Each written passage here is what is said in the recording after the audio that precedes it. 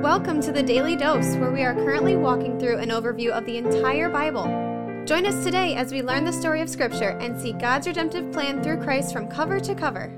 Let's listen to Matt Reisetter, Director of Christian Crusaders and the Cedar Falls Bible Conference. Today we're going to be in Luke chapter 5, verses 1 through 5. This is part of the section where Jesus calls his first disciples. This is also a text that is not paralleled in any of the other Gospels. It's unique to Luke, and it's rich. So I'm going to split it up into at least a couple parts instead of plow through the whole thing at once. Before I jump into this, I want to give a shout out to the Family Leader. They are our 2022 Daily Dose Devotion sponsor. You can hear more about them in the announcements at the end of this devotion, and we're thankful for the support of Bob Vanderplatz and Chuck Hurley and all the great folks down at the Family Leader who have given us their support this year. Chapter 5, verse 1. On one occasion, while the crowd was pressing in on him to hear the word of God, he was standing by the lake of Gennesaret, that is the Sea of Galilee, and he saw two boats by the lake, but the fishermen had gone out of them and were washing their nets. Getting into one of the boats, which was Simon's, that's Simon Peter, he asked him to put out a little from the land, and he sat down and taught people from the boat. And when he had finished speaking, he said to Simon, "Put out into the deep and let down your nets for a catch." And Simon answered, "Master, we toiled all night and took nothing, but at your word I will let down the nets." Friends, this is going to be a real simple and straightforward and obvious message today, one that we need to be reminded of over and over and over. Peter's response to Jesus is an example of how we ought to respond to Jesus, to God, every time he commands us to do something. And our response of obedience to Jesus or God is not done because we think we're going to earn his favor or earn our salvation. As we've said over and over, that's a free gift that is only available by grace alone, through faith alone, in Christ alone. But the reason that we obey God is because it gives evidence of our trust in him, of the faith that we claim to have, and it's in our best interest. When we follow God's design for our lives go better than when we don't. So, even though Peter's been out fishing, not having a good day, not catching anything, Jesus says, "Let down your nets in the deep," and Peter says, "Even though we haven't had a great day fishing and we've already tried this, Master, at your word I will let down the nets." In other words, I'm not leaning on my own understanding. I'm trusting you. I'm not going to do what I think is best based on my own experience. I'm going to do what God says is best based on his command. And as we'll see in the rest of this text tomorrow, the result is incredible, beyond what he could have ever asked or imagined. So there's an illustration that comes to mind that I learned from the great preacher Tony Evans. And I could never tell it like he does, but it goes something like this. There was a U.S. naval captain who was in a ship going through the sea at night. A radio transmission came across the wire that commanded him to change the course of his ship 3 degrees to the south. The captain responded, said, "I will not. You move your vessel 3 degrees to the north." The voice came back a little more stern this time, said, "Move your vessel 3 degrees to the south." The captain responded again, "I will not. You move your vessel 3 degrees to the north." The voice came back again, said, "Move your vessel 3 degrees to the south." The chief of the boat's getting upset. He fires back, "I'm a captain in the U.S. Navy. You move your vessel 3 degrees to the north." The voice comes back one more time, "I will not.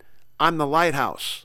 Tony Evans, in only a way that Tony Evans can say, says, "God's the lighthouse. He don't move. He doesn't adjust his ways to conform to us. He expects us to conform our lives to him." And friend, if we're going to do that, we need to become men and women of the Word of God. That's what you're doing here, listening to the CC Podcast Daily Dose Devotions. We're going through the Bible so we can understand it better, in hopes that we will be more obedient, in hopes that we will implement it into our lives more consistently. Not because we're trying to earn our salvation, which is impossible, but because we believe that when we do it God's way, our lives are better, we're more effective instruments in his hand. And one of the big problems that has infiltrated Christianity today is this notion that we can adjust what God's word says to fit our preferences. If we want to see God do great things through us, we need to be committed to his word. And those of us who trust Christ need to ask by the power of the Spirit who is alive in us that he would use us in powerful ways to do incredible things for his kingdom and his glory by first creating a posture in our hearts and minds that is surrendered to his authority and his word. Heavenly Father, we pray that you would make that so. In Jesus' name, amen. The Daily Dose is a podcast of Christian Crusaders Radio and Internet Ministry. Please subscribe to this podcast, leave a 5-star rating, share with a friend, and prayerfully consider financially supporting our ministry at ChristianCrusaders.org, where you can also find our weekly 30-minute radio broadcast, which is aired on stations around the world since 1936, and where you can listen to our Conversations podcast featuring inspiring interviews with interesting Christians. Special thanks to our 2022 Daily Dose sponsor, the Family Leader. God designed 3 social institutions to shape our lives: